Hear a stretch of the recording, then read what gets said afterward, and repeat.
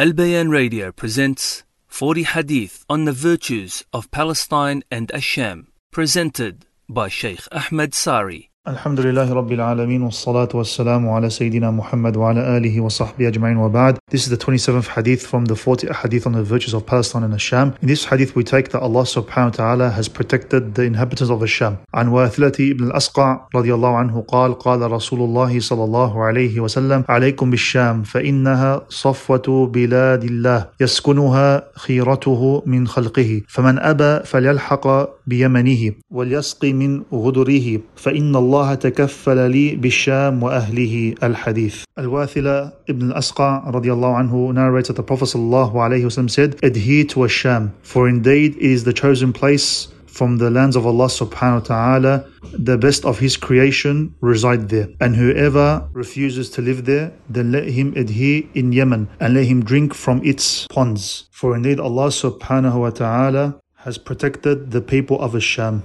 This hadith has many great glad tidings and benefits. Al-Wathila ibn al-Asqa radiallahu anhu, a great companion. He was from the companions that witnessed the conquering of Al-Sham, and it is there where he passed away in Gaza. And he died in the year 83 of Hijrah. The Prophet ﷺ said, Alaykum bisham. Here, adhere to Al-Sham, hold on to it, reside there, and do not leave it. Showing us that the Prophet ﷺ advised his companions to go and reside there despite them living in the best of lands, Mecca and Medina. And what is the reason of the Prophet ﷺ advising his companions to reside in Al-Sham? Because he said, ﷺ, فَإِنَّهَا صَفْوَةُ بِلَادِ اللَّهِ, because it is a place that Allah subhanahu wa ta'ala has chosen from His lands. And if Allah subhanahu wa ta'ala has chosen such a place, then surely it is a blessed place. And the word Safwa comes from the word as-safa, which means to be filtered and pured. So we can take from this hadith that Al-Sham insha'Allah will be a place that will be filtered from the hypocrites and the non-believers, and will be solely for Ahlul Islam. And the Prophet ﷺ continued to praise, and he said, يَسْكُنُهَا خِيرَتُهُ